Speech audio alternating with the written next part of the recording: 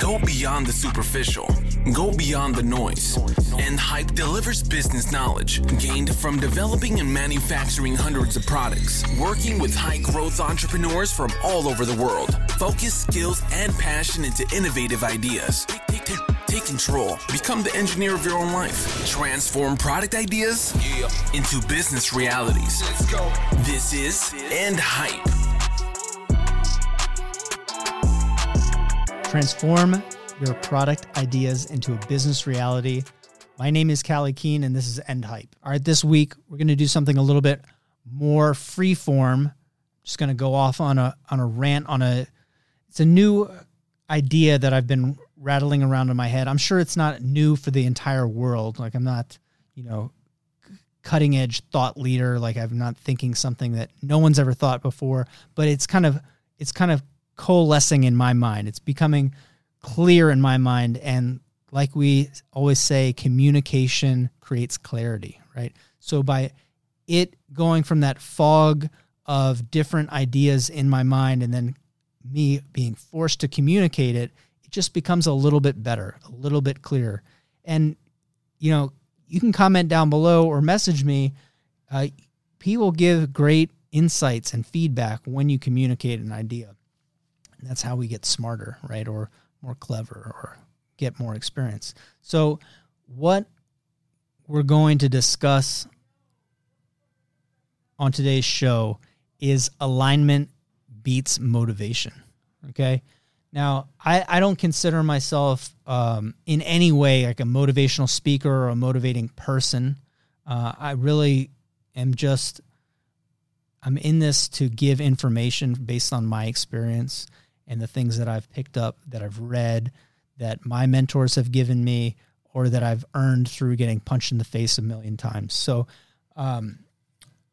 what I'm dealing with in my personal life and in the life of people in my personal relationship circle, and then with my employees, it's always about motivation, right? It's like we start something, and right now I'm doing 75 hard, so it might look like a fitness challenge, but it's really a discipline challenge, right? It's a mental challenge, really. If you're interested in it, search for it. You're going to see a ton of people's lives change. You're also going to see a lot of people complaining about how difficult it is, which I always think is funny because it's 75 hard, not 75 like reasonable, right? But it might be the impetus. It might be the thing that spurred me to start thinking about this. Is people want to go on YouTube and they want to watch a video with like clips of The Rock and like some kind of orchestral music and a little speech, and they want to get all fired up, they want to get goosebumps, and they're going to go out and conquer the world. And that effect of that motivation, right? Since it's external, it just fades right away. It fades within minutes, right? Try this next time you're at the gym. Go listen to one of those YouTube. And you're like, ooh, By the time you turn your music back on and you start getting into it, you'll have forgotten all about it, right? It might fire you up for 10 minutes. It might even fire you up for that whole session, right? But I've had clients, mentees, that they've been really into motivational speakers like Les Brown, Tony Robbins, and I've definitely seen the positive effects of these like name brand thought leaders, right? I've seen the change in some people, but for the most part, a lot of these people, they go to event after event after event. And I'm like, if motivation worked, why are you going to like 20 events a year? Like, you should just go to the one, and then you're fired up, and then you're off to the races, right? You're like, thanks, Tony. I'm in it. I'm gone. And it's nothing on him, but it has something to do with how we pick our goals and how we pick our actions. So this is what I've really been thinking about is people want to be constantly motivated. And I'll get to how this works with your team or me as a boss or as a team member. And I think that's really interesting. But it's almost like it's like drinking caffeine, right? You get to a certain level and there's no more is going to be helpful. In fact, it might be negative, but after a while, like, you're drinking 4 Monsters a day, it has no effect, right? You're still falling asleep. Like motivation, external motivation is like that. There's a saturation point where it has no more effect. Everything else has to come internally. And this is where the idea of alignment comes in, right? And really our bridge between the concept of where I am with, say, 75 Hard and where people are with their own actions. Yeah, it's that discipline component. We could talk about that another time, but I'm really seeing alignment as being the core piece. And this is interesting because I think people make terrible goals for themselves, right? They make goals that are based on external motivators, things that they think that they want or that other people want for them, not things that they actually will change their life.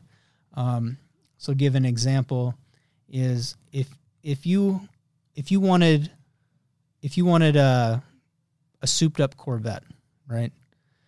People are like, oh, if I got that car, it would be so cool. And my dad used to have a Corvette, and if I got this souped up Corvette, my life would be so much better.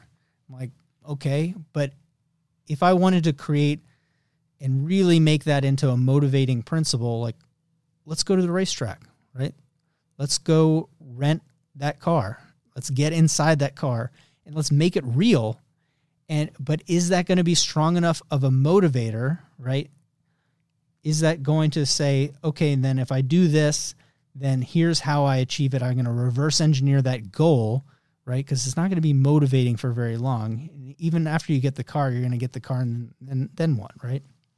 But look, can I create that as a goal, and then can I align what I'm doing with the things that I am good at, that people will pay me for, that I find fulfillment in? Can I reverse engineer that goal and create a series of actions where life is difficult, right?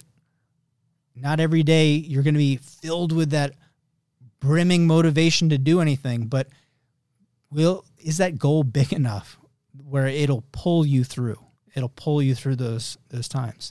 And almost every time that I have had this discussion in the past couple weeks, somebody's like, not really.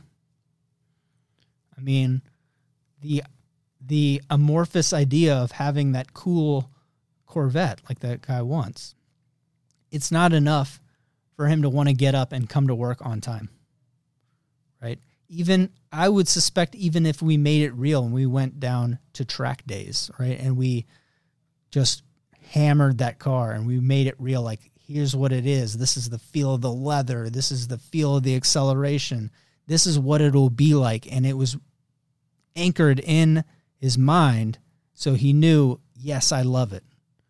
Or maybe I don't love it, but yes, I love it. I don't think that that's strong enough of a motivator to do the boring, disciplined tasks to pull it through, right? Because we pick garbage things for ourselves to do, and then we pick garbage goals, right? So what we do as a career or the way that we behave, so we say, like, our health, our wealth, our relationships, our day-to-day things, what we pour our energy into, people don't really think about in an active way. And then what they're trying to get out of it, no one really thinks about that either. And I first noticed this with entrepreneurs starting businesses. They had an idea which didn't really match up to something that they enjoyed, like a customer that they liked, a skill that they were good at, a passion that they had no alignment on that end. And they didn't really know what they wanted out of it. Like, are you going to create a business and sell it for $1 million so you can go and retire to Fiji or spend more time with your wife? Or do you want to start your own business so you have more time for your kids or you have more autonomy? They didn't know why. Like, why are you even creating a business? Why is this better than being an employee? So there's no alignment in who you are, and there's no alignment in what you want, right? And so as soon as the business became difficult, they just give up. because they could always just go back to that job that they hated, but is safe. And the uncomfortable unknown was way greater than, the suck of safety, like whatever you want to call it. You use your own alliteration that you want. But I think you know what I'm trying to say, right? So when I look at alignment, I'm like, alignment with who you are, maybe who you want to be, right? But the biggest thing is, what do you want? So I just said this in our last all hands meeting. What do you want? And this is going to change a lot for how I interact with employees, because there's a similar thing that bosses, that leadership, that employers do, is it says like, this is the thing that this person does that's worth paying for. This is the thing I think that they can do. So I'm going to get them to do it. Even though they might not really enjoy it or find it fulfilling, this is like the most value that I can get, so I can pay them more. But the value of getting paid an extra couple dollars an hour, it wears off immediately. It's just like drinking that caffeine or getting that motivation. If I give you $2 an hour more, your lifestyle just absorbs it right away. You don't feel motivated like in a month. It's worthless. It's worthless. Right? Especially after a certain point, there's no way that Jeff Bezos is going to be motivated by another couple bucks an hour or a couple more $1 million an hour. It doesn't matter. It's not going to change his lifestyle.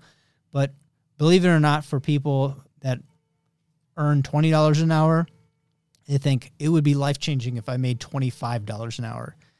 And it will be for that month or that 2 months. But after that, the motivation ceases, right? If we don't have alignment. So the real question for people is, what do you want, right? What do you want? And I feel like the job of you, if you're going to create a startup, or you, if you run a small business, is to figure out what the hell people want. And I talk about how we do this with customers, right? And we sell the thing that they really want. Like, we don't sell parts. We sell helping somebody build their business. Anybody can create parts. You can buy parts off the internet, right? We don't sell that. We sell the ability to scale your business through manufacturing resources, right? That's what K-Form does. So that partnership model, we're selling at a higher level of energy than everybody who's just selling a machined part. And it works for me, but maybe that's because of my personality, but it works a little bit better for me. But with employees, it's the same thing. With team members, it's the same thing. Is if you pick a team member, somebody to join your dream, right? Make sure that there's some kind of alignment, right? Who they want to be aligns with what your company is going to be. What you're asking them to do aligns with what they want for themselves. Right? At least in some sense of that roadmap of their life. But everyone should have a what I want. And I think we feel guilty for asking ourselves, like, what the hell do I actually want? What am I trying to achieve? What do I want? We feel a little guilty, so we make small garbage goals. Like, I want to make $25 an hour. It's like, no, you don't. What you want is you want health for your family. You want security. You want to be able to go on a vacation every year to this place that, you know, your parents and grandparents went. You want something. You have to identify what that is and then intentionally build your life towards that with the opportunities that you have. And that's alignment. And when you can see that perspective of where you're going and you can see the progress towards it, that's how happiness happens, right? You're making progress towards something that's meaningful versus making a couple dollars an hour more. Or in the case of you with your startup or your small business, working through the suck of mistakes, of team members quitting, of investors backing out, like returns happening, whatever the challenge that that life is going to throw at you, if you're doing it just for a temporary boost in your economic standing, I mean, it better really, really change your life, right?